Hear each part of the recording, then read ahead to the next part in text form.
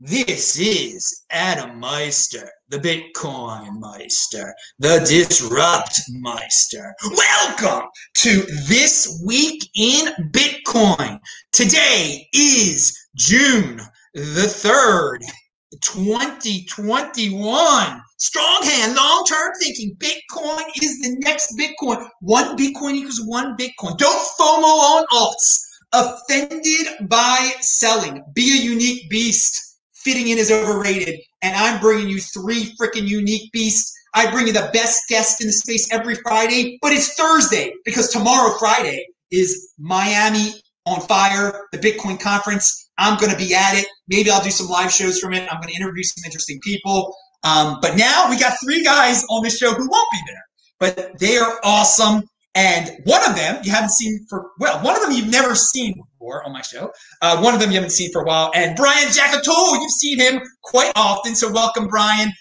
Phil Coin Icarus is on, right? He's in the house. I was on his podcast recently, which was also on my podcast. For those of you who are not addicted to my pretty face and can actually listen to the freaking podcast at sportsmeister.com, you're familiar with Phil. I recommend for all 20%ers out there to listen to that show. You don't need to see our pretty faces, but maybe you need to see Gabriel Devine's pretty face because it's been a long freaking time. It's been a while since the summer, baby. You have made your return, and people want to hear all about what's going on, way beyond Bitcoin type of stuff. But they're not going to hear all that stuff from you because it can only be an hour show. We can't talk about all the current events of the world and all that stuff. So follow all these dudes on Twitter. They are linked to below. So since I'm obviously really happy about this Miami Bitcoin conference, the biggest freaking Bitcoin event in the history of mankind so far, there'll be bigger ones in the future. I want to start it off on a positive note here with Russell Okung, okay, the guy who is a football player who was a huge fan of Bitcoin, and he has built a billboard where he tells Elon Musk to stick to space. And those of us who are going to be at the conference tomorrow are going to see this billboard. And it is promoting Russell's organization called Bitcoin Is, which is it's an educational campaign. And here it's linked to below. The billboards are meant to provide a gentle reminder to the public that Musk has been around Bitcoin for only a few months and is not an authority in this domain. Now, why am I bringing all this up? Well, first of all, it deals with Miami. It also deals with a guy who's famous, who is reaching out to normies, and a guy who is politely telling Elon, be careful. And we're not pedestaling Elon here. But I wanted to give everybody a forum, so if they wanted to bring up Elon, they could. So, Brian, what do you think about this billboard and about what Russ is trying to do, and if Elon even matters? Yeah, good to be back. It's funny because actually right before we got in this chat room, I saw Elon tweeted something like Bitcoin broken heart hashtag. I don't know. He always speaks in code, but he basically said Bitcoin broken heart. So I don't know if that means he's leaving or whatever. But I mean, I don't personally care what his plans are with Bitcoin. I just think the billboard from Okung is really nice. It's a really nice juxtaposition between like one person who comes at it and says, "Hey, I'm new to Bitcoin and I'm here to learn," and then you got guys like Elon Musk who are like, "I'm new to Bitcoin and I'm here to fix it."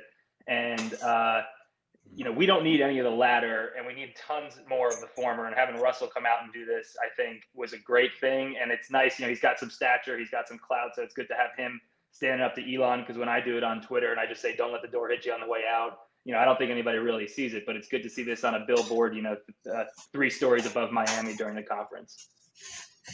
Interesting. You just said that Elon tweeted something out only moments ago, was it? Yeah, it was probably about 10 minutes ago. Well, coincidentally, the price dropped, $1,000 at the same. These normies, I mean, when are they going to get used to this? When are they going to get used to famous people saying bad things about Bitcoin? I mean, it is history repeating itself. History repeating itself. All right, and we're going to get into that, guys. Well, anyway, before we get to Gabriel Devine here, what do you think about that, about history repeating itself here, Brian, that people still panic when these guys talk?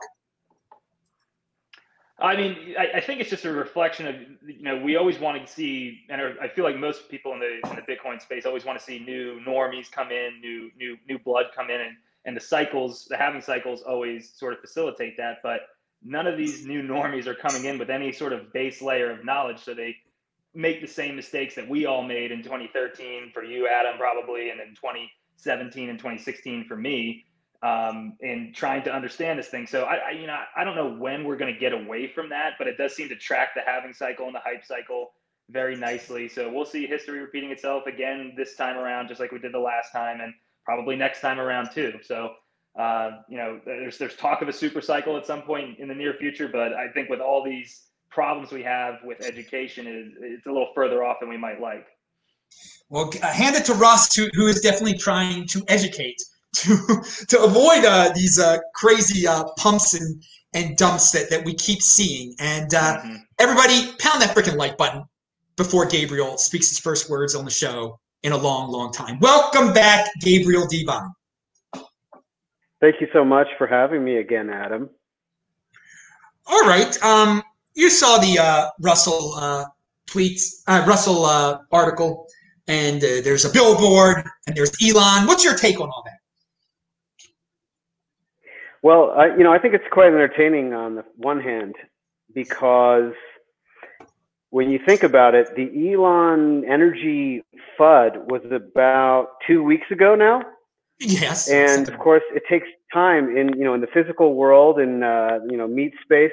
It takes a long time to get like billboards going. It's just a strange thing. Like the articles about the billboards are louder than billboards. And it's just a strange thing to do. And it's anachronistic. And it's a sign that it's anachronistic that it took a couple of weeks to get these billboards up. Like, I'm sure he thought of it, the day after Elon's tweets. And then it takes, 11 days to get up on the billboard. It's just kind of like, what? Like, already that moment has passed, and hardly anybody, I feel like the general public have moved past it already. It's not really, you don't need to defend against it. That's a digital thing. So that's really ironic to me. And, obviously Russell is correct. All his arguments and the things that he says, his quotes in that article, 100% correct. Elon, totally. I don't think Elon actually believes any of that stuff. In fact, I think Elon is mostly a flim-flammer. Perhaps he was a real entrepreneur in the 90s. And I have heard or read somewhere that the original concept for PayPal, for example, which Musk was involved in from Peter Thiel's side, was basically Bitcoin, but they didn't know how to do it. And you can't do it as a company.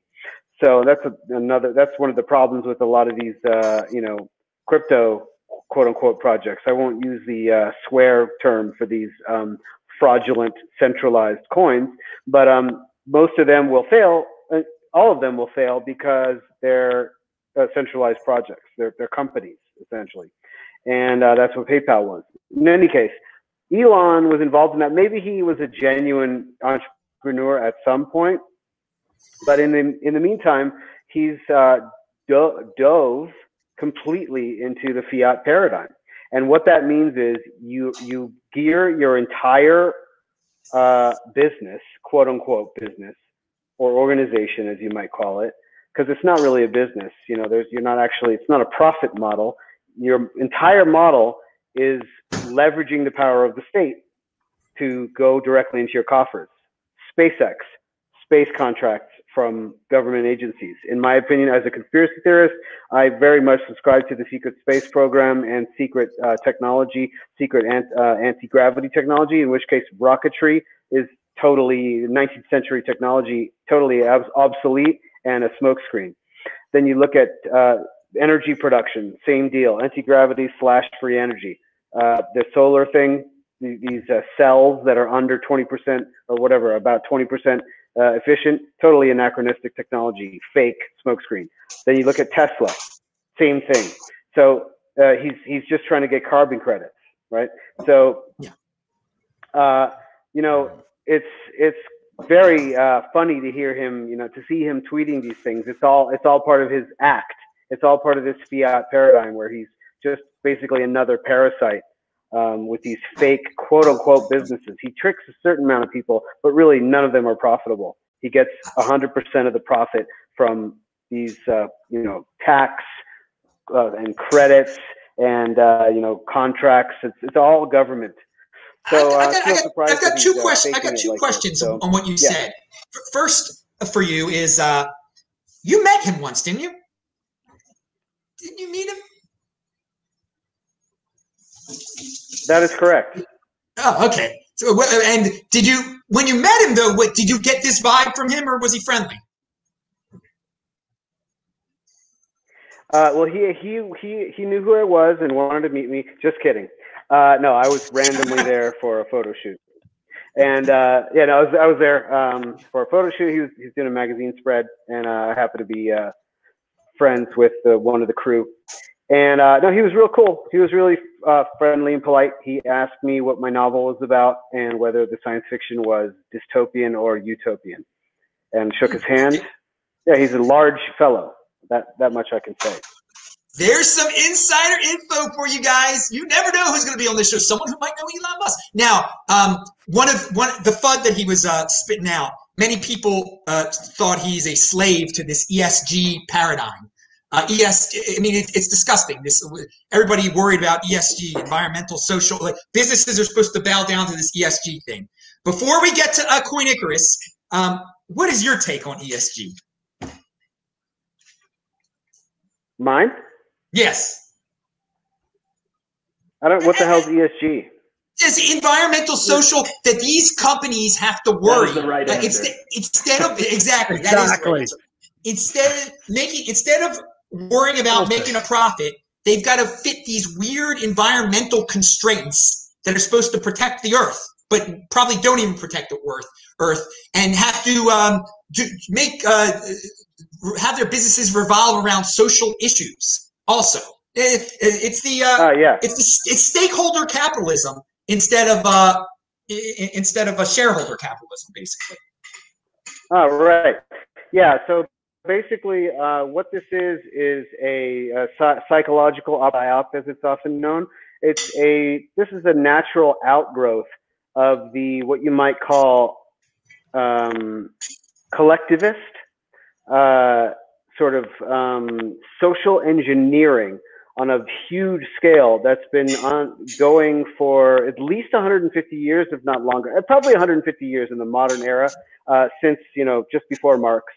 And basically, what the power elite have constructed is a philosophical paradigm which is based on falsehoods and fallacies.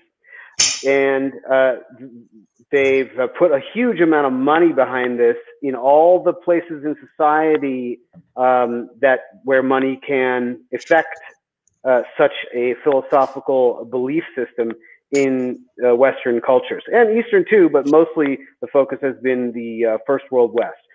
So this is a natural outgrowth of that. You can see this type of cultural infiltration in a very surface way now, much more than before. Like it was kind of in the halls of academia and scientism and many other industries as well, but it was a little bit more under the radar, and they've kind of hurried things up because the internet has opened the information floodgates a bit too much for the power controllers' liking.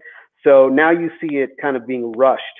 You've got this whole thing that happened last year and then there's these jabs that people are getting and all that stuff. And the fact that I need to talk in code right now, where all the major platforms are censored and controlled. That's kind of all these things are related. It's an attempt to establish this sort of one world control idea. I don't think it's going to work, but yeah, it's a natural outgrowth of that complete falsehood. All right, good. I asked you that question because everybody loves those type of answers from Gabriel Devine. That was a question I was expecting that answer there because people love when you talk about that stuff. Pound that like button. Somebody asked in the chat, Adam not out partying in Miami? Joke. Don't think he indulges in alcohol. Well, you're absolutely right. I haven't had alcohol since 2014 or something like that. I did used to party like a rock star, and I'm going to have fun on Friday and Saturday, though. I'm not going to drink, but you can have fun without drinking. And we're going to talk about this conference. We're going to talk about Miami is on fire. People, they have at the airport, my friend landed. He said there's a big sign there welcoming the guys to the conference. So it's great stuff. Coin Icarus, I know you wish you could be here. And going back to the subject matter at hand, though, what did you think about Russell and Elon? Anything you want to add to the discussion here? We've gone wild talking about it. I was going to say it's really tough to add, after Gabriel and Brian. Okay, but I just want to point out really, and Brian touched on this, right? You can really see that Russell has a good head on his shoulders. You can see the way that, the way that he engaged in Bitcoin and the Bitcoin community is obviously, to me anyway, somebody who kind of has a good idea, a good sense of self. And to me, like, he just, he kind of exemplifies, like, this is kind of what we want to see in somebody that, has that type of star, the athlete star stature, that they come to Bitcoin and they're learning and they're humble and they're understanding it, awesome. So. Yeah, I got to tell I got somebody, by the way, there's a special guest here with me. My buddy Shane is in the house. So there's a fourth guy here right now. And Shane, you're just reading that, read the threats that are on there. So take those things seriously. The woman who owns this place. Anyway, okay. So we're combining it all to here today. I am so pumped. My friends in town, and not just my friend from college, but my friends, the best freaking guests in the space who have been on this show before, they're all in town too. Again, we'll have anything you have to say about this, Icarus, but before we continue, I know you wish you could be here. You have many friends that are down here. Yeah, no, that's definitely awesome. Maybe one day, another conference. And part of the reason he would, Gabriel asked about the billboard. One of the billboards is in Miami, so it makes sense that it's put up now because the people are going to see his reply to Elon 2 weeks later, or all 10,000 Bitcoiners are running around this city, and they are going to see that. All right, so we got the happy news out of the way there. We talked about Russell. One topic that's carried over the last 2 weeks is the price drop being blown out of proportion by all the newbies, and how, they are the first to believe the FUD that we think is so old, like the Tether Tether FUD, the going to zero FUD. I have in the last 2 weeks, these two FUD topics, they keep getting brought up, and yet it's such old news to us. And Brian touched on this beforehand, but I want to get Coin Icarus's take on this and Gabriel's. And it leads me to believe that despite what people say, that it's going to be different this time, that 2022 will be a down year, like 2018 was a down year, because we have such weak hands that still fall for the same FUD. And it just scaled up. We had more people in the space, but the same percentage, if not more, keep falling for this. Just minutes ago, Elon Musk tweeted out some cryptic heart thing or something people are saying, and people get worried about this. And yes, this time around, the environmental ESG FUD is going to take the lead. Clean miners and all this crazy stuff. So what's your take on that? Coin Icarus, we'll start with you because we took you a while to speak last time. No worries. Look, if there's one thing I've learned when it comes to the FUD cycles, it's always going to catch the weakest hands. And one thing I can say that's different though is that the people that were around that didn't buy Bitcoin, that knew me back in 2017 and this time have started to accumulate Bitcoin, aren't touching any shitcoins. So to me, I feel as though it's slightly contrary to, I guess, to Brian's point about the education. Even though the education is scattered, I do agree with that. I think it is better than 2017. Like when I came in late 2016, there was, and that was still better than 2013. And I had nothing. It was really terrible. I was surrounded by just terrible narratives with terrible people with terrible information. So look, I think it's going to catch whoever it's going to catch. But at the end of the day, there's going to be people that are going to stick around, right? Like these people are going to, they're not going to get shaken out. They're going to stick around. They're going to decide that they want to know more about this Bitcoin thing, right? It's not just NGU technology. It has many facets. And they become like the rest of us, part of the base, like part of that support, the hodler of last resort, right? The remnant. So very good. I want to remind everybody in the chat, you can do a super chat or you can type in Bitcoin Meister. If you got questions, we have answers for you. And Count Bitcoin actually says something very interesting. Environmental, social justice, social governance, that is ESG. It will be used as a weapon to try to defund libertarian conservatives and traditional free market values. Okay, that is true. It is a tool of some people to defund these other people. And scare them, definitely. But what place does it have in the Bitcoin space? And what will this FUD that Bitcoin is killing the environment, or that Bitcoin is ripping off poor people, or Bitcoin is racist, whatever, Bitcoin helps a terrorist, or what role will that affect the price? Will the ESG people have an influence on this cycle? And I'll keep it here with Phil. I think that temporarily, right? I do believe that temporarily we will have price fluctuations. It's no different, I think, than any other asset, right? Even though Bitcoin is by far a unique asset that isn't fully understood, I think that it's still subject to the same human whims, right? We're all humans, and we're the ones holding and accumulating Bitcoin. So, it's like the ESG FUD, don't get me wrong, it hasn't gotten me because I try to zoom out and look at the bigger picture, and I always try to ask myself, who stands to benefit, from me having this information? Why am I being told this information? Right? And it's just, I'm sorry, it doesn't add up. I just see private interests, and it just doesn't make sense.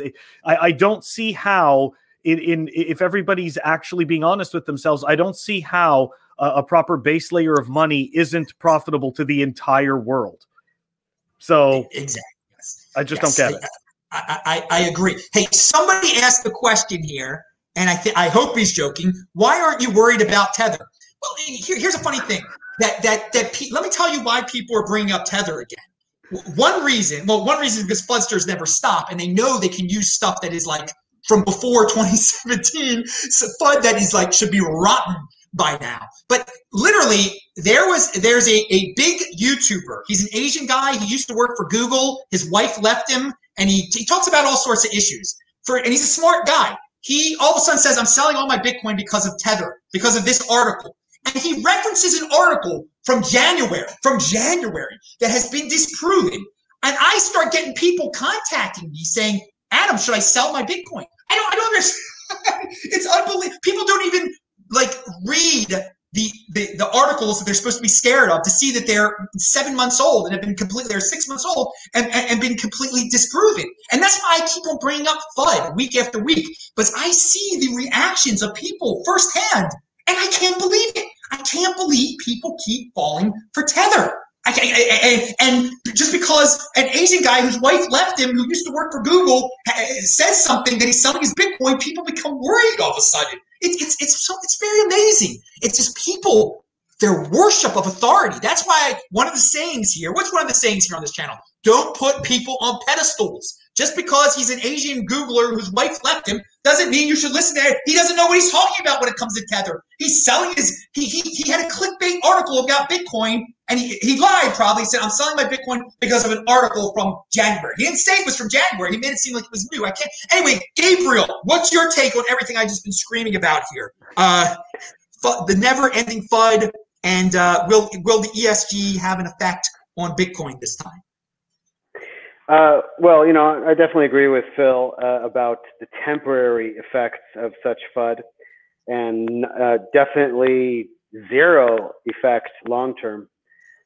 But there's something somebody said recently that I really glommed onto, which is social media does not lend itself towards historical record keeping and record checking. People, very few users. I mean, in the pixels on Twitter. Shout out to Brian. He's a great journalist who actually goes through Twitter and does the advanced search and finds very interesting old tweets from the past 15 years that, for all sorts of different subjects. That's very rare, though. Hardly anybody does that. And so what you have here is newcomers coming into Bitcoin during the bull phase, just like all of us on this channel did. Very few people came into Bitcoin in 2012, 14, 15, 18, 18 and 19 a bit more seemingly, but compared to before and after, it's still a small amount proportionally. And what they do is they read the latest stuff because social media is king right now. People aren't reading the classics. People aren't reading and they're not referencing things. And that's why, Medium or blog posts are so valuable because they can become classics. Something like the Nakamoto Institute, collecting these classic articles from 2012 and later.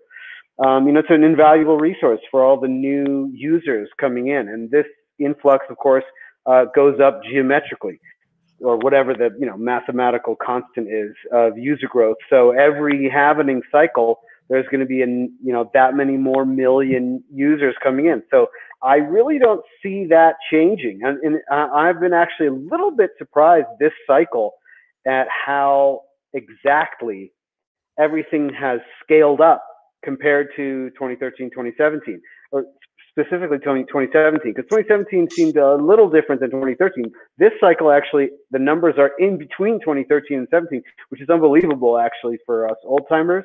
And it's like even the money side. I kind of predicted this, but it's amazing to see it with our own eyes, where it's like, oh, well, the institutional money is coming in, so all the numbers are just scaled up 12x or whatever it is from compared to 4 years ago. And that's stunning. So all those numbers of people are coming in. It may seem louder now, the FUD having more impact, but it's had the same impact percentage-wise of users as it's always had. And the hardcore users get hardened during the bear phase. So there's this, whatever percentage, 4%, 8%, 20%, whatever it is, of the newcomers coming in during this bull phase are going to be hardened, and those will be the stalwarts of the 2024-25 happening bull market. And so, since things seem to be similar but somewhat scaled up, do you expect 2022 to be down? Yes, I do. Okay.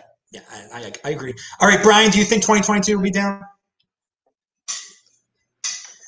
At the beginning of, or probably midway through 2020, I was optimistic, but it was more self-serving optimism that I was hoping it wouldn't. But based on everything that I've seen, it really seems like the cycle is going to repeat pretty similar to what it's done in the past. Yeah, that's my point. Bringing up, if we're getting the same type of FUD and panics that we're having during the good years, then we're going to have the same type of FUD and panics that we had during the bad years. So I see it definitely repeating. Okay, moving on from FUD topics, and I'll stick with Brian on this one since I got you here. I was going to ask about the regulation. The Biden administration is talking about. I forgot where's the exact article. I want to read it carefully again. Biden administration hints at crypto regulation. I think there was some news earlier this week that, and it wasn't very specific, but his regulators are looking at Bitcoin and cryptocurrency, and no one likes to hear that, obviously, but for me personally, I've heard it all before. They're not going to ban Bitcoin at this point. Coinbase has freaking IPO'd, okay? It passed by, for the United States to legitimately want to ban Bitcoin it's pretty much off the table now, right? And that's not what was said. Our bureaucracy grows and grows. I think they hire more and more buffoons, and I think it's a lot of talk. They'll probably have some exchange rule eventually. I don't think it'll make that much of a difference. I am not worried at all. I think it's basically FUD. And I think some of the people that are even saying it from the administration have no idea what Bitcoin really even is. So, Brian, what was your take on that article? Yeah, I think this is what, I mean, new administrations do this all the time. They set their agendas. They want to say, this is how I'm going to approach this complex, arbitrary topic. This is how I'm going to do this. So it's kind of not surprising to me that the Biden administration has hinted that they're going to do some kind of regulation at some point, maybe in crypto or Bitcoin. This is just what they do. But to the extent that these regulations do come down, whatever they may be, we have precedent now of what the community can do and how we can push back when there's a regulation coming down that we don't like. And that was at the end of December, early January last year, when I think it was FinCEN put out a regulation related to pulling money and or money equivalents off of exchanges, so Bitcoin and everything. It was hastily drafted. It was at the tail end of Trump's administration, after Biden had already been elected, and they gave you basically like 15 days to object. Every regulation that comes down the pike in this country is typically subject to at least a 90-day what's called notice and comment period, where the public gets to comment on it and say, hey, this is going to be bad or this is going to be good. And that's a result of our constitutional system. I won't get into that, but there's a reason why that happens, and that's the United States specifically. And what happened was a deluge of comments came in the 15 days, basically saying, you can't do this. This is poorly written. This is overbroad, under effective. And actually, I think I was on your show the last time it came out, and we talked a little bit about it briefly. But to the extent that these regulations come out, we have the ability to affect them and neutralize them entirely as a society, as an ecosystem of Bitcoiners. And we're pretty effective. And we've shown that now with the FinCEN regulations that we can be heard. And I think we just need to keep that up and stay vigilant. Again, don't give in to the FUD, because people love to spread it. And I know the newbies all get caught up in it, but we now have a track record of being effective in sort of curbing and or completely eliminating these threats. All right, I want Gabriel. I'm going to ask you a question about the United States government and regulations in a second, but I wanted to address two things that were said in the chat before we go to Gabriel on this topic. Someone said, but Tether lied. They used to say one Tether was backed by $1, and they are being investigated by the New York Attorney General. There you go. You are living in the past. They settled with the New York Attorney General. That is over. All right. And so you're spreading FUD by saying something like that. Also, an investigation doesn't mean that they did anything wrong either. And a settlement doesn't mean that they did anything wrong. It might just be easier to do. And guess what?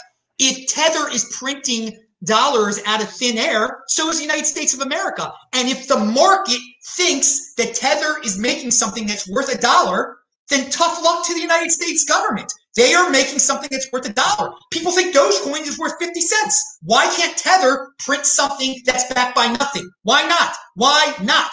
You guys, people who don't think they can, you are statist. Everyone should be able to print as much cryptocurrency or whatever as they want. Let the market decide. You need the New York Attorney General, that power greedy woman who will stab anyone in the back, to tell you what's safe, to tell you what's money. You're a CUCK. If you need that power, that woman who knows how she got that job, what she's willing to do to become the governor of New York. Everything that woman does is to move up in power. She stabbed the governor of New York in the back in 2 seconds to try to get rid of him.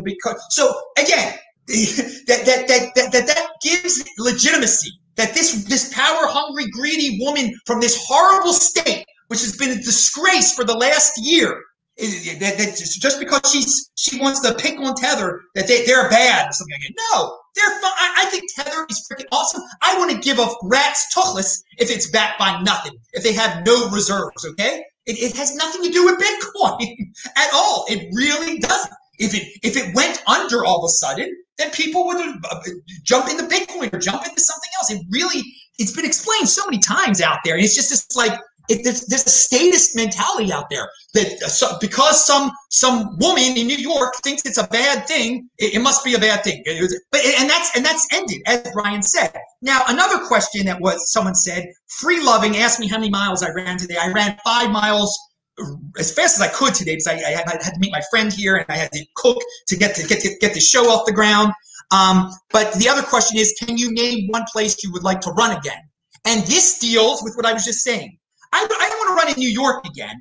I want to run in a New York that's free again, that has no more people like these horrible sociopaths like that woman and like Cuomo in charge. But specifically, I was going to answer, I want to run in Australia again. Because right now, the people of Australia are locked down for no reason, and everybody thinks that they're super duper manly. And there are some pretty manly Crocodile Dundee guys there. There are some, but my God, have they laid down like CUCKs, so many of them, that this has happened, that New Zealand and Australia are shut down still. So I want to run there again when they are free. So people, get off your tuchluses, be more like Texas and Florida, especially Florida, and just fight back against the ridiculous stuff that's going on in Australia. So that's where I want to run again, in Australia. Okay, we went totally off track there, but then it happens on this Week in Bitcoin show. I can do that. I'm a unique beast. I don't follow the freaking clickbait narratives that are out there. We're not talking about Dogecoin or the flavor of the months. We're just talking about whatever I feel like darn talking about. And Gabriel, what do you feel like darn talking about when it comes to the United States and regulating and scaring everybody that Biden can actually do something to Bitcoin? Is it possible? The floor is yours. That was a terrible opinion piece, but it's right in line with Coinbase's idiotic editorial. They've been spreading FUD and covering all sorts of frauds and scams, dunking on Bitcoin for years now. I mean, for the first maybe 6-8 months of their existence, they had some nice journalism going on with some classic writers like Aaron van Veerdam and spacing on the other guy's name. He's fantastic. But these are old schoolers, and the rest of the writers, they're hardly any good journalists in the space. And this is just a classic bootlicker, disgusting piece. I have to disagree with Brian about one point that you made there, Brian. The public does not have a voice for these agencies. They say that they'll take the public's opinion into account. Only if that opinion does not contradict that of their masters, their puppet string holders, will they act on it. Only if they have a neutral yellow or green go ahead with whatever the public want, we don't care, will they actually act on all the messages that they're getting from the public. If any agency gets the word from up on high that they have to run through some regulations, they will do it because they're completely controlled. That's just how centralized political structures work. So I definitely disagree with your statement there, and I also disagree with the implications, which is that democracy somehow gives the voice to the public. It's not really true in practice, in my opinion, and in my experience. Regarding regulations in general, yes, it's nearly 100% irrelevant. And I believe this article also talked about CBDCs, but the next article that we discussed will talk about that. So I'll cover that stuff later. All right, Brian, you've got a response to Gabriel, what he just said? Yeah, I would say, to his point that democracy doesn't generally give people a voice, or it's sort of illusory. I agree. It gives you, I think it gives you a voice. I'm not sure it always gives you an effective voice. But, as I said before, we have precedent in that people are willing to affect the regulatory outcome. It's short term, so maybe they'll repackage it and retry it again, and they'll ram it through.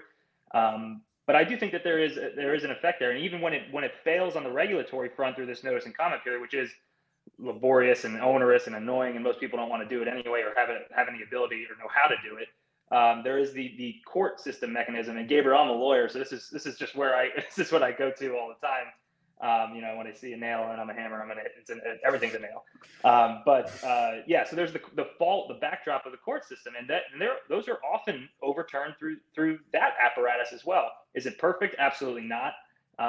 Is it necessary really even in Bitcoin? Maybe not. But it's a nice backstop to have, so you don't have to rely on the dispersed, try that attack vector. You have an ability to avoid going to the protocol level for defense. You can you can defend outside the protocol level and still have that protocol level to defense to call on later should you need it. But before we get to Phil Coin Icarus on this, I want to say that in the chat, Bold T is making some good points here, and I want to share them with everyone. Do you trust CZ and Binance? They are being investigated by the Department of Justice for price manipulation. Don't you think it's true they would be using Tether? Well, I don't care. I don't think they should be investigated. They're not in the United States. Why does the United States think it has to be in charge of some company in Asia? It makes no sense to me at all. Why are Bitcoiners putting their Bitcoin at third parties, okay? They're making the stupid mistake of trading with some Asian company out there and putting it into Tether, putting it into Bitcoin. Bitcoin is about being your own bank. You're going to learn the hard way. We don't need the United States to investigate that dude. If he's running something that's a little off, okay, that's your fault for giving him trusting a third party. That's not what Bitcoin is about. So I welcome third parties can exist. I'm not using them. I've got the best thing out there. It's Bitcoin, and I don't think the government should be wasting its time going after these. They're doing it. The government agencies and the people in the government are doing it to try to impress the voters and make it seem like they're doing something. There's no need to do anything with Binance. I mean, who cares? Now, another thing that was said: Tether settled, and they need to provide audits for their collateral. There has been no comments on this audit yet. If you are fine with Tether printing money, are you also okay with altcoins doing it too? Yes, I am. And then you said when Bitcoiners saw ICOs print money out of thin air, they want regulators to shut them down. But when Tether does it, who cares? That's not right. You're absolutely right. It's not right. Okay? I didn't want regulators to set ICOs down. I have been consistent. I don't want regulators of the United States messing with anything dealing with cryptocurrency. Now, when they do mess with Tether and with these ICOs, they're being a shield for Bitcoin. They're taking on a centralized entity that they can pick on. Tether is centralized. ICOs are centralized. That's why these government people are going after them. They can't go after Bitcoin. So they can almost vicariously go after Bitcoin through these other entities. It's as if they're going out after Bitcoin. They're doing the next best thing. I still don't think they should do it. I think it is wrong. I think ICOs should be able to exist. I think Tether should be able to exist. I think every 6th tier, 9th tier altcoin should be able to exist. Let the best man win. This is where the big boys play, and baby, Bitcoin keeps on winning, and Bitcoin is the next Bitcoin. It's a really simple concept. I've repeated here a million times. You don't need the SEC to tell you that, okay? You should know it by now. You shouldn't be playing with Tether, and if you do play with Tether and Binance, then you don't need to be bailed out by the woman in New York. All right. So again, I've jumped Adam, off top. Yes. Adam, I have one comment to make. It's a famous saying. I can't remember who came up with it, but it takes 10 times as much effort to dispel FUD as to create it. That is true. A very, very good point. And there are many smart guys on Twitter that get into these long debates about the energy FUD. Okay. Nick Carter has spent so much time attacking the energy FUD. The energy FUD people aren't changing because a genius is clearly presented that the energy FUD is nonsense. They're going to keep on doing it to waste Nick's time. And that is Gabriel's point. And so everyone out there, I think it's being implied that I'm wasting time on FUD. And it's not good to spend too much time on fighting FUD because those who spread it, they're not going to be convinced. You're not able to persuade FUDsters at all. You're not able to persuade certain FUDsters, at least. All right, most FUDsters. So, and some of them are doing it just to waste your time, so you can't be productive. Be productive. Be a unique beast. And Phil, we had a delay. What's your take on the United States regulation and all this regulation stuff I've been yelling about here? Okay, so I mean, look, I've got zero expertise in any of this, but from digging through the news for the last, I don't know how long. This is the only piece that I see is that this is an antiquated system that knows that its time is at an end or coming close to it. And they have nothing but being gatekeepers. This is the only thing that they can do. Like once you move your fiat into Bitcoin and it's part of the Bitcoin ecosystem, they really can't do anything with your money. So really all they have is that gate when you convert it back into fiat. If you choose to, I'm not, I haven't traded anything back into fiat. I have no reason to trade my Bitcoin into a shitcoin, but, that to me is their only power. So they're going to sit there and they are going to regulate those gates like crazy. Okay. They are going to do everything they can, but all that's going to do is going to push more and more of us to build on the Bitcoin ecosystem and just to continue to build in it. And eventually, I really hope that we don't have to leave the Bitcoin ecosystem. And it's kind of checkmate, right? Like we simply just moved the board out from under them. Like they're still sitting there with their guards up and they're like, we're waiting, but we're like, no, we're over here on a board in a separate place. And you can't do anything with it. Phil, you just provided a very good segue to another topic that I was going to save a little bit toward the end, but I think it's talking about the Bitcoin ecosystem, valuing your wealth in Bitcoin, just trading with other Bitcoiners for products. Gabriel Devine had a great tweet out there. And it said, when the Lightning Network came out, I was asking what will be the third layer. While apps using Lightning was obviously an expected answer, using the network itself as a transport layer, not just transactional, came as a big surprise. And you referenced Sphinx Chat and Impervious AI. So, Gabriel Devine, anything you want to add about layer 3 of Bitcoin? Yeah, I can talk about that. Although I did want to just quote something from the previous article that is just a complete lie from Federal Reserve Chairman Jerome Powell, not surprisingly, who reiterated the Fed's first research paper about a digital dollar would be published this summer, and he believes a U.S. central bank digital currency should prioritize consumer privacy and protection. Complete lie. He doesn't believe that. They want to hide behind statements that it does and then just stab you in the back. Don't trust any of these scammer fraudsters. Okay, moving on to the third layer. I was always, because it was like, okay, I'm always thinking beyond, right? Like, it's like, oh, hey, we're going to build layers on software layers on top of Bitcoin. It's separation of concerns and the principle of modularity, good software architecture. I thought that's great. And then what gets built on top of that? And people were like, oh, I don't know, maybe something on top of Lightning. And I'm like, well, how can you go on top of Lightning? It's just a transaction layer. Well, it turns out that the Lightning Network, the first design, I believe, after the white paper was created by Taj Jydra and Joseph Poon, which blew everybody's minds in February 2016. That was watching.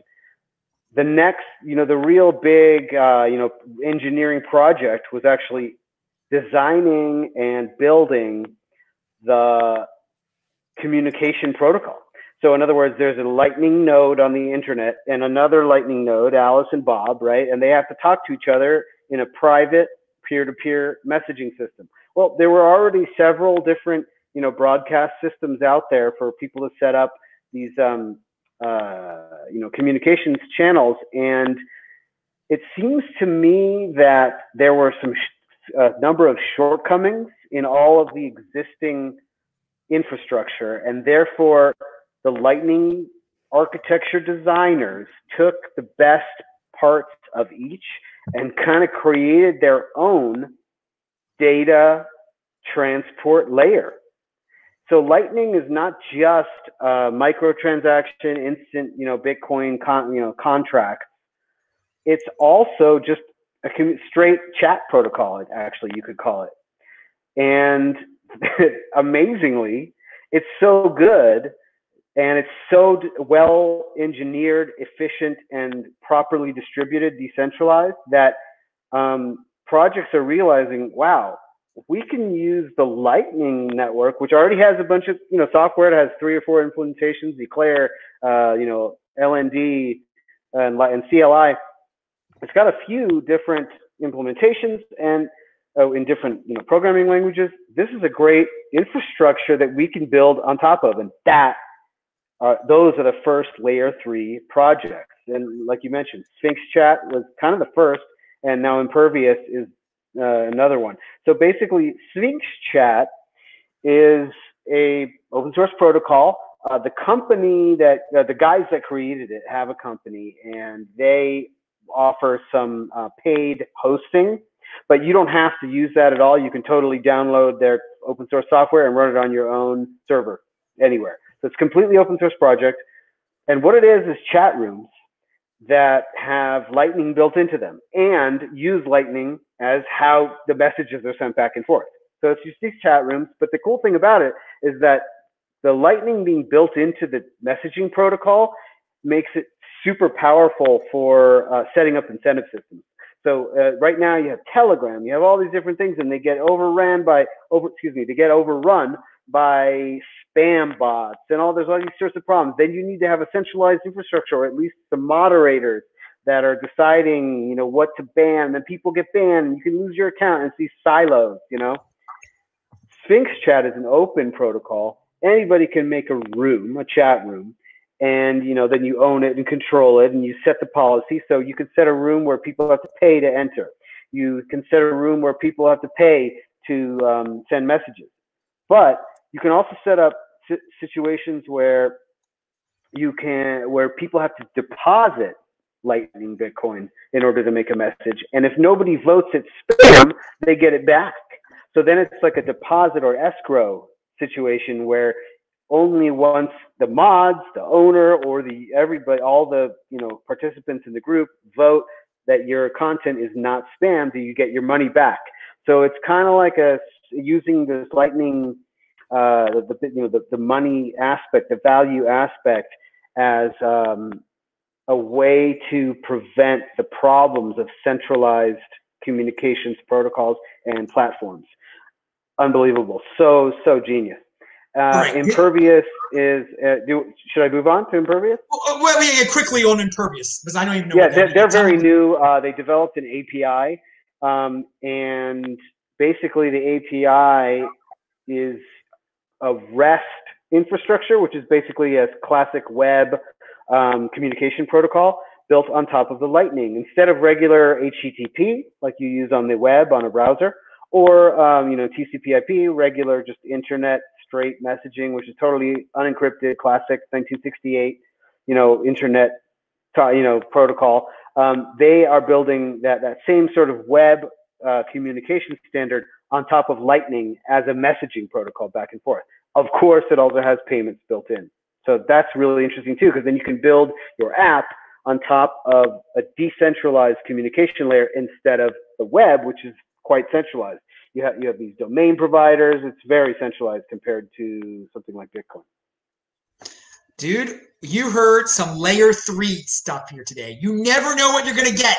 I'm glad you elaborated on all that stuff, Gabriel, because I didn't know that second one at all. I mean, I've heard of Sphinx and everything. So there you go, Brian, or I think it was Phil or Brian said, keep it in the Bitcoin ecosystem there. It was Phil, actually. So there's your Bitcoin ecosystem. If you want to spend little teeny bits of Bitcoin, there you go. We're gonna move on from that topic there, but I wanted to say that Bolt sent 10 Canadian dollars. And he said, Bitcoin Meister is the best crypto host in the space. Dude, I give you credit for, bringing up the topics that you're bringing up.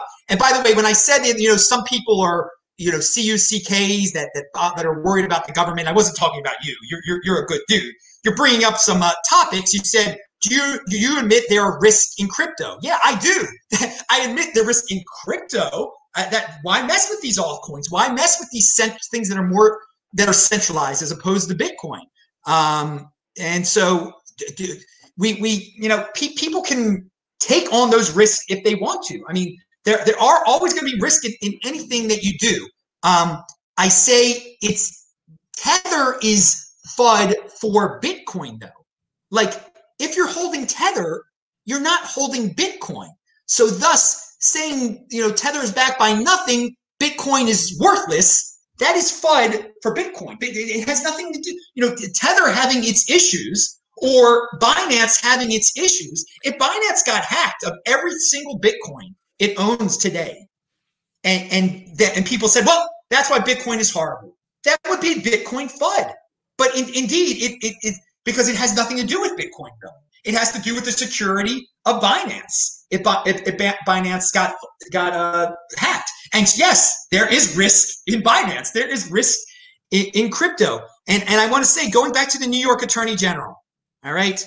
I mean, she's Letitia James. She might as well be freaking Trayvon James to me, okay? That's where I put her on that level of BitConnect Trayvon James. Pound that freaking like button. All right, moving on from the James twins there. We're going to go to we're going to talk about we're not going to talk about Goldman Sachs here. We're going to talk the coins of the what's it called? Of the country coins. CBDC.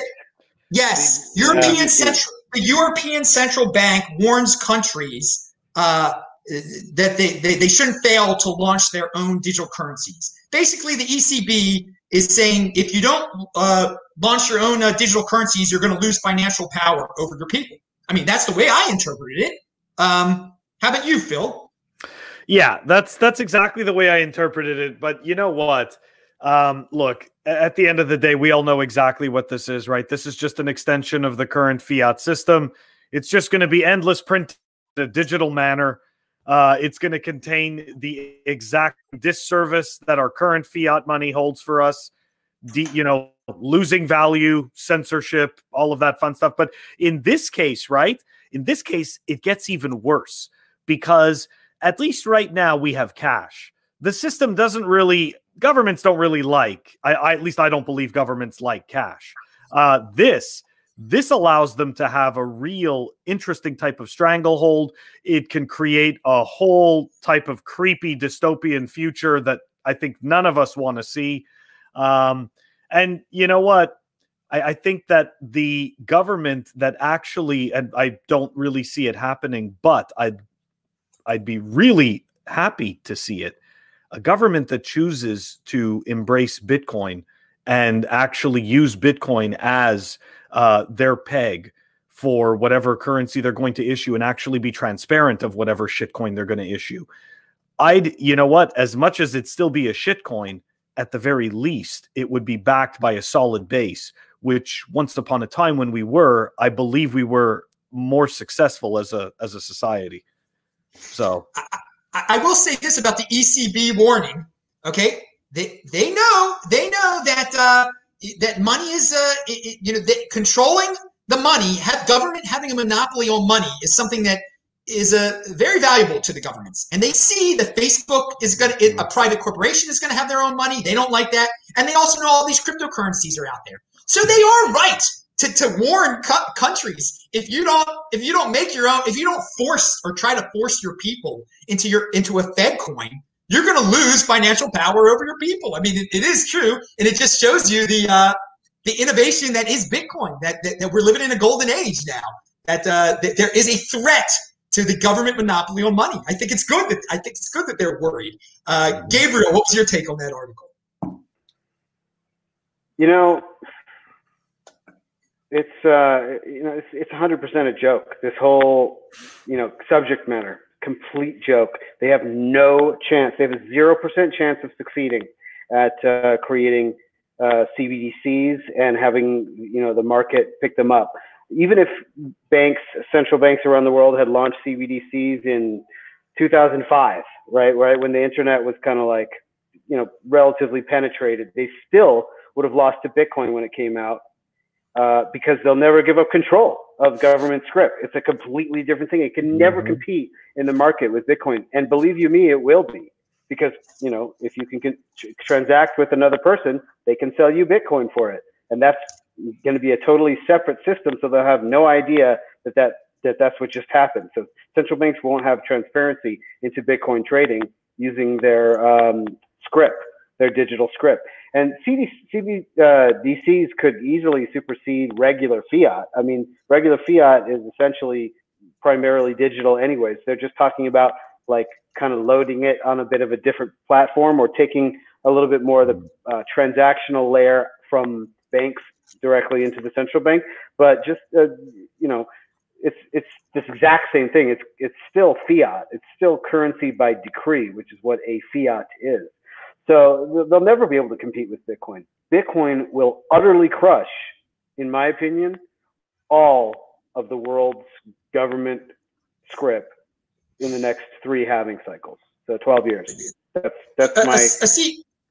Well, that's my I got a prediction. question. I got a question for you. But the CBDC, some countries will be able to nationalize all their banks that way too. I mean, they'll be able to.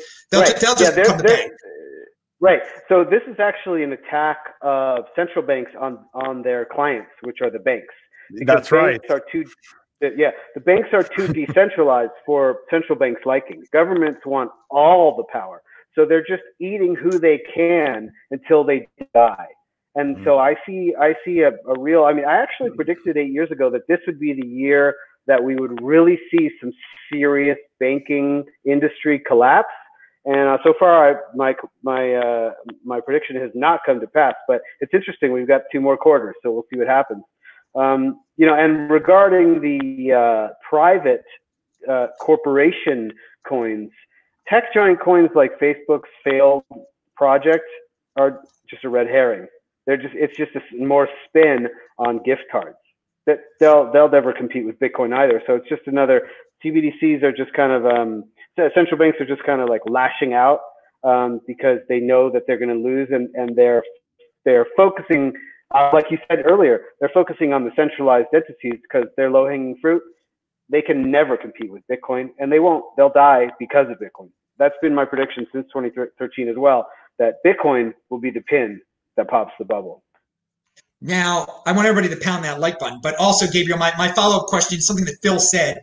He hopes that one day a country will adopt Bitcoin as its currency. I also hope that. But I'm not sure if that exactly will happen. I know some countries will use it in their treasuries, but will there be a country that breaks out of the greed of trying to do a Fed coin, but instead will try to have Bitcoin? Because they would have a prosperous country, they just wouldn't have power over their people that way. Yes, I actually agree with Phil that will happen.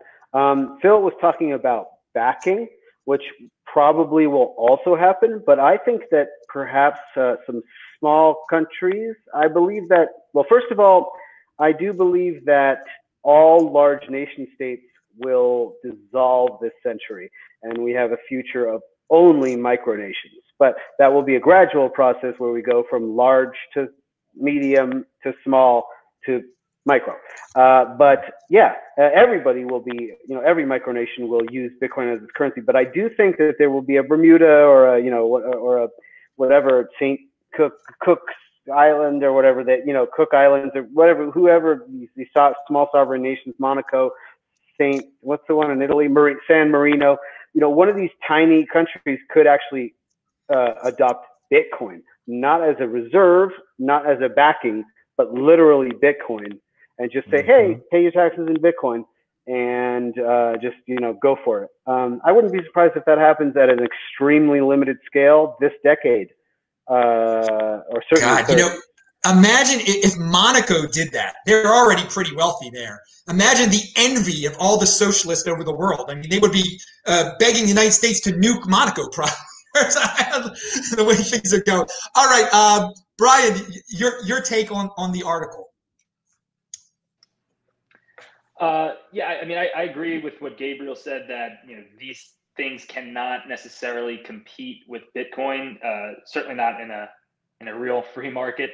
However, the state does have quite a bit of monopoly power, particularly over the currency area.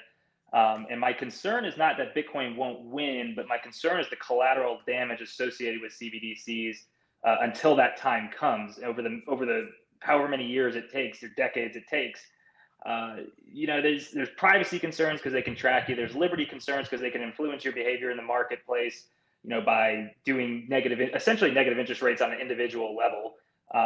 It's easily confiscatable, so they can affect your behavior that way, and it changes the orientation of the person to the state in a really dramatic way. In the fiat world, for all its faults, the state still has to exert force, sort of from the outside, passing regulations and forcing you to behave in a certain way. Whereas with CBDCs, square one is that they can influence your behavior, and then you have to exert force on the state to get out of that realm in a sufficient way that makes them back off. And that's really difficult to do. So if you have Bitcoin, you have better shot at anybody than doing it, but it's difficult, and not everyone's going to have sufficient Bitcoin. So it's concerning to me, like really concerning to me, what this all means. And I don't think people appreciate how dangerous it can be for in the short term to the medium term. Okay, good points brought up there, guys. Don't buy into your country CBDC. There's another option, but the 80%ers will. There'll be some convenience to the CBDC stuff. I mean, that's how people are going to get their welfare checks, and the CBDCs will allow all sorts of weird things to be implemented, like negative interest rates. Anyway, we shall see. It can all be avoided if you buy and hold Bitcoin, people. If you just value your wealth in Bitcoin and don't get tempted by the Biden Fed bucks or the Kamala Fed bucks that you're offered in 2023 or something like that. All right, well, we got Brian here on the line. You wanted to bring up the Goldman Sachs report that talked about Ethereum beating Bitcoin as a store of value. I mean, the report was interesting, but that was pretty insane. I mean, maybe it was just clickbait there. I mean, I'm glad they're talking about the future and that the Bitcoin's in the future. Okay, tell us your take on. I'm trying to put a positive spin on it. That's absolutely. I mean, it sounds like they're in kindergarten there. They're Goldman freaking Sachs. How can they say? Tell us, how can they say Ethereum beats Bitcoin as a store of value?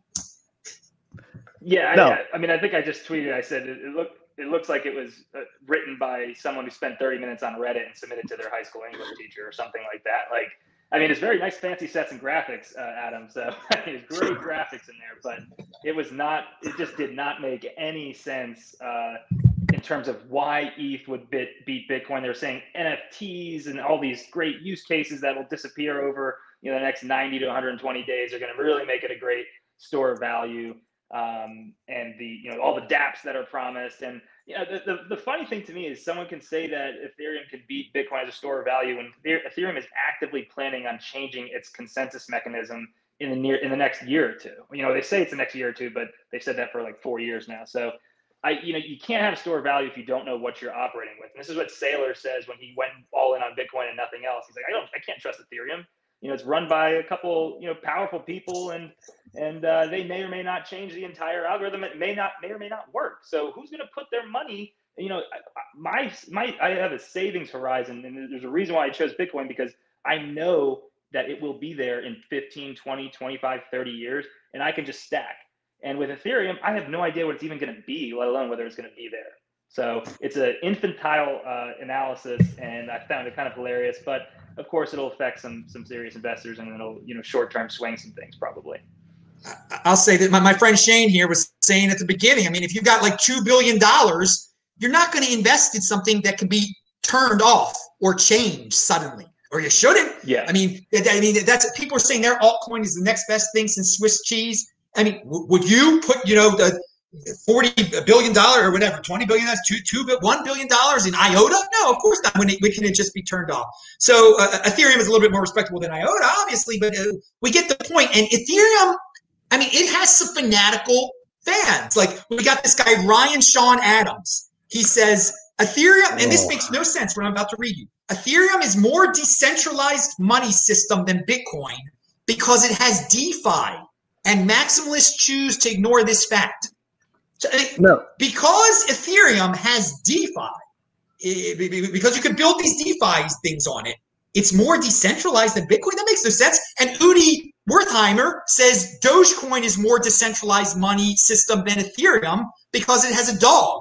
And maximalists choose to ignore this fact. That's just as logical. That makes as much sense that Dogecoin is more decentralized than Ethereum because it has a dog. I mean, because you have DeFi makes you more decentralized than Bitcoin. It makes no sense at all. But this is, I mean, there's some people who are really in love with Ethereum. I am not. I don't have Ethereum derangement syndrome either, by the way. I think Ethereum should be able to do what they're doing. They do some interesting things over there. But to say it's more decentralized or to say that it's a better store of value or whatever, it's just like, you're a fanboy or something when you're saying that. You're not really looking at the numbers. So I don't know. I think Phil, I heard you making some noises there. Do you have something anything to say about that? Oh yeah. Okay. So a couple of things. So first of all, Ethereum, there's no hard cap. Okay. There's no maximum supply. They claim that they're going to burn tokens, but when you have no maximum supply, who cares? That makes no difference. You could burn all the tokens you want. It makes no difference at all. Number two, you can't accurately verify the circulating supply. So when you talk about the store of value and you talk about people placing what they are essentially converting their time into, right? Like the most finite resource that we have on this earth. You think we're going to trust it to something, okay, that essentially one person holds the key to that main smart contract, right? Vitalik, number one. Number two, like I said, there's no hard cap. Number three, you can't verify the circulating supply. Number four, there was a 70% pre-mine, which they dump on their bag holders at regular intervals to help keep the lights on. Okay, so on top of that, whether they want to accept it or not, it's actually centralized, right? The Ethereum Foundation runs pretty much everything for Ethereum. And I'm pretty sure that on the point of Ryan Sean Adams, at this point, I'm pretty sure he's a bot. I don't think that he is a human being. There's no way that's a person. So why do you think Goldman Sachs came out with that headline though? Oh, why sorry. do you think they did that? I totally missed the whole point of that. I'm sorry, I was so busy bashing. No, it's fine. No. You showed why it's an insane headline. Why do they do that? You know why? Because it's more easily controlled. That to them, right? It has all of these unknowns, and that is easier to manipulate for them. And to me, that's why Goldman Sachs wants a piece of it. And don't forget, they can also build shitcoins on Ethereum. They can make tokens. It's fantastic, right? All the privacy use cases, security use cases, right? Checking wine bottles and being part of, like you mentioned, IOTA, right? The Tangle. Right, your money appears, then it's gone. It's all in the Tangle. There you go. Okay. Well, I think you might have given us a preview of what Gabriel Devine was. I'm going to ask Gabriel Devine the same question. Why did Goldman Sachs come up with such a line in such a report, Gabriel Devine? That's an interesting question. Why specifically Goldman Sachs? Well, they're scammers. They're fraudsters. They're rent seekers.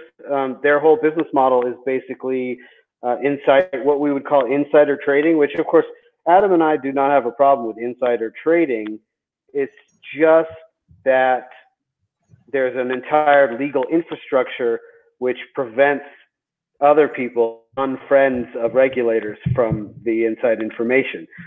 So their whole sort of approach is predatory and parasitical. So it's a natural fit that they would love Ethereum. Let's try the cam right now, see if I'm back. By the way, you bring up insider trading. Yes, on a free market, insider trading would not be rent seeking. It is rent seeking right now because the government says there's not supposed to be insider trading, but they let some people do it. Right. Yes, and thus exactly. You're absolutely right by calling it rent seeking under the world that we're living under, the rules that are forced upon us right now. I wanted to clarify that right there. Right. Yeah. So and Goldman Sachs is partially they're an investment bank, and so they actually do they have a banking license, so they can print money out of thin air and lend it out. That's what banks in a fiat system like ours do. They print money out of thin air, and they earn interest on it. They have to pay the principal back to the central bank, or where it gets extinguished, and then they make the froth that comes out on top. So the entire business model is basically fraudulent. And I'd like to make a couple points about money here, since that was where the conversation started. You're talking about Ethereum as a store of value. Yes. Now, I want to make it clear that an industrial use of a commodity, whether digital or physical, is actually a weakness for that asset's store of value function. So if the use case is that you want to have a money, for example, gold, the competition between gold as an industrial metal and gold as a money is a real negative for gold as a money. People like to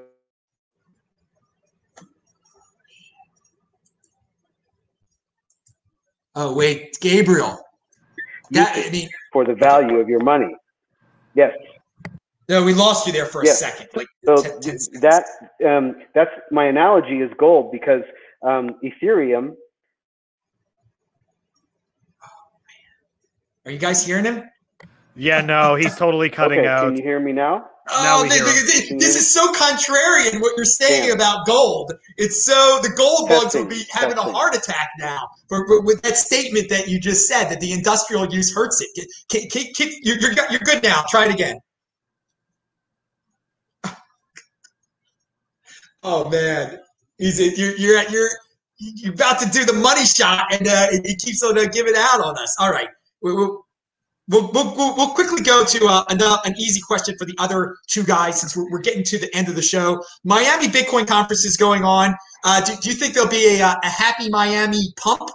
And what do you think the percentage of women will be there? Will it be a 90% sausage fest or 80% sausage fest? What's your prediction? Brian Jacotot. As far as the happy pump, I think it'll be a little, but I don't think it'll be crazy. Like maybe get over 40K. I don't think it's going to affect what's going to happen anyway that much. And as far as the percentage of women, I mean, based on what I've seen, I hope you guys can get close to 50-50, but I think it's going to be more of a 90-10, 80-20 situation. Yeah, I'm going with those numbers, and I'm warning the guys out there. And I said this on another show, and this is a really serious thing. There are going to be, 12,000 people there, 10,000 people, whatever. There are going to be scammers there. Some of them will be women. If a woman wants to go back with you to the hotel, if she says, yo, got hotel money, she might be taking all your money by the end of the night. She'd be taking your treasure. Be careful of that type of scammer out there, dudes. I'm safe like that. I know how to recognize. I value my wealth in Bitcoin, but a lot of dudes value there's going to be a true test out there. Do you value your wealth in women, or do you value your wealth in Bitcoin? And some of these dudes are going to get scammed out of their. There's a real chance. There's a real chance. And hopefully it is peaceful. I mean, dude, be careful. Don't take rides with anyone you don't know. Like, oh yeah, that Russian guy is going to give me a nice ride in his car down the street. Don't be careful, dudes. Predictions on your part there, Phil, on will there be a pump because of the event, and what percentage of women will be in attendance? So we tried today, right? Right before the event, and got rejected off that 39.6 level. To Brian's point, yeah, maybe we reach over 40. That'd be nice, see some happiness, but I think we'll get quickly pulled down. Not because I think, anything long-term, I'm a long-term bull, but I think that right now that's just the way the momentum is going. And in terms of the statistics, yeah, I think it's going to be an almost total sausage fest. And that's just, don't get me wrong. Look, when I went to the MIT Bitcoin Expo back in 2019, the ratio was 90-10. And I just don't see, I get that there's more hodlers out there and everything, but I still think that those ratios are going to be, unfortunately, very high. Yeah, I know my buddy. Money's still taboo. I know my buddy Frank in San Francisco and Gary in Seattle. They would like that ratio tomorrow, but that's their personal business. Pound that. Anyway, all right. So guys, let's have your closing statements. Promote what you're doing. Any news that was left out. We'll start with Brian. I don't have much news. I did want to make a comment. I think that Gabriel said that maybe Powell, in that article, Powell was saying, oh, these CBDCs are going to be real private. And it's just really funny to hear that right now when we're also simultaneously talking about realistically implementing vaccine passports in half the world. So they're not going to, they want to track your movement. They're not going to just suddenly make you this beautiful private form of money for you. They're just not doing it. They're not going that way. As far as what I'm doing right now, my firm is continuing. We started up our Bitcoin focused practice group about 2 months ago, a month and a half ago, and we're rocking and rolling. And so if you guys ever need any legal advice in the Bitcoin world, if you got a company in Bitcoin, go to the link below. My Twitter account has a link to myself, my law firm. More than welcome to join us and be happy to help you. All right. Don't worry, we're going to get back to Gabriel, but Phil, your closing remarks, anything that was left out? No, I'll just do my shills. I do the Fun with Bitcoin podcast. Come and check me out on Twitter at Fun with Bitcoin or the website funwithbitcoin.com. And we also do a daily YouTube channel. I'm a co-host of at Simply Bitcoin. So totally different than what Adam does. Totally different. And yeah, it's a lot of fun. So thank you very much, by the way, for having me on your show. This is totally amazing. Of course, best guest in the freaking space. I bring you every Friday, but this week it was Thursday because tomorrow's a pretty big day. And Gabriel, you are back.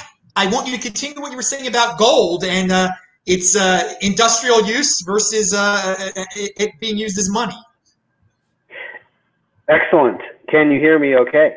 Yes, sir. Great. So as I was saying, the gold as an industrial metal is an interference in gold as a store of value, gold as a money. And Ethereum suffers from the same problem. It's a gas used for a computation network. And that use case will always interfere with its use case as a store of value. Even if you build something on top of it, it will still suffer from this problem because the underlying asset will have volatility.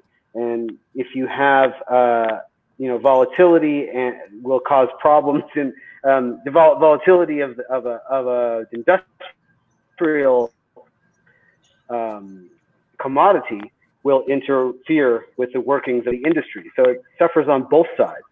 Having a coin as an industrial use case will not only interrupt the computational network, as has happened many times before with its network slowing down and fees spiking, but it'll also never become a store of value. And money is a winner-take-all technology. The best man wins, just like gold won in 1871, and it was only through a concerted manipulation effort that a superior power was able to even put a dent in it in the 20th century. Bitcoin is the winner who's going to take all and be the world's money, not just the money for the internet, but for the world. All right. I love the contrarian take on gold. I don't think I've ever heard that it explained that way. And it was great how you tied it into Ethereum also. That should get people's brains running right there, what you just said. Gabriel, we're at the end of the show. You're going to get the last word. What are your conclusionary remarks? What are you working on? The floor is yours. Let's see here. Well, first of all, just the shout out is on Twitter. If you want to say hi, come follow me. I find cutesy things. I don't not super active, but I like to shoot some tweets out, and come find me. I won't clog your feed too much. And my Twitter handle is @GabrielDVine, the letter D, VINE. Conclusionary remarks. We're in the middle of a bull market again, Adam. Here we are 8 years later. We've got 5-figure Bitcoin. We bulls of the last 12 years have been vindicated. The market has crested over $1 trillion and pulled back a little. Just want to speak on this price action because for us old timers, it's a stunning turn of events. I mean, this was the price right now was my most bearish case for like very long term, like decades and decades. I was thinking, man, we got to at least hit 30,000 8 years ago. And here we are already now. So it's really right on track as far as I'm concerned. And that goes for the very recent price action of April and May as well. The run up through December, January, February was way too steep. It skipped over entire chunks of the price range. And so, Bitcoin in a bull market will skip over small areas, but not like that. And so I've been hoping and looking for the pullback before we go on the insane spike that will, form the second half or, last phase of this bull market. And I'm I'm extremely bullish on the short-term prospects for Bitcoin. My call since February has been $425,000 per Bitcoin as the very peak of this cycle, possibly end of the year, this year. So October, November, December 2021, very, very short period of time above, 200,000, 300,000. We're talking maybe a few weeks at the most, if not days. And I'm expecting another 90% pullback because we're seeing the same percentage action that we did 2013, 2017. So that's my call. Jagged teeth on the way up to 425 and a 90% drop back down to 68 or 75 or something to kick off the lovely bear market that will be somewhere around 100, maybe floating a little above it, just like the, what is that, Plan B, Dr. Flo model predicts. I think it's dead on. Well, I thank you as a long-term guy. You've been around this space a long time. Since I've been around since 2013. You longer than that, I guess, or something like that. You're putting it in perspective for people. We are living a freaking dream, okay? That it crashed down to 37,000 when I was, buying for 200 in 2015, or people telling me it's never getting back to 1,100 after it got to 1,100 in 2013. This is living the freaking dream. And if you valued your wealth in Bitcoin back then, you got a big old perma smile on your face that kind of looks like my perma smile, I guess. I must have done the right thing. Anyway, it's great you can put it in perspective. And yes, I expect, I said it earlier this year that we're going to crash down to 60,000 one day. We were so happy when we got to 64. We're going to crash down to 64 one day, probably something like that. You said 100. There's probably, in the long term, there's not that big of a difference between 64 and 100 if you've reached 300 or something. I mean, it's not that big. Anyway, dude, you left it on a very happy note. I do want to say that there is an article linked to below how blockchain, they're a company that a lot of people don't like, but they're based in Europe and they relocated they're going to relocate their United States headquarters from New York to Florida. So we were talking about New York beforehand. We were talking about Florida beforehand. Let the businesses choose, let the people choose. The conference itself was supposed to be in California twice, and California couldn't get its act together, and now it moved to Florida, and what a success it already has been in terms of marketing, in terms of just getting people excited. Good job, Florida. Good job, Bitcoiners. I'm Adam Meister, the Bitcoin Meister, the Disrupt Meister. Remember to subscribe to this channel. And, check it out. Check me out on Twitter. I'm TechBalt. I'm wearing my yarmulke now for the heck of it.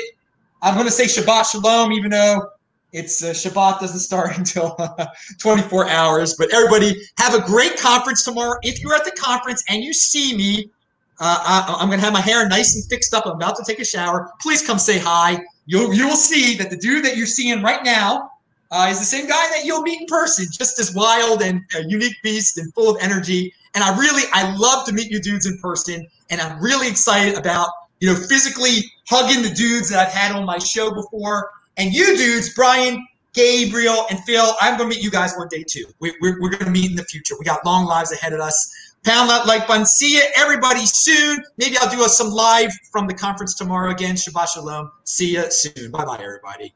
Peace. All right. Let me add it on.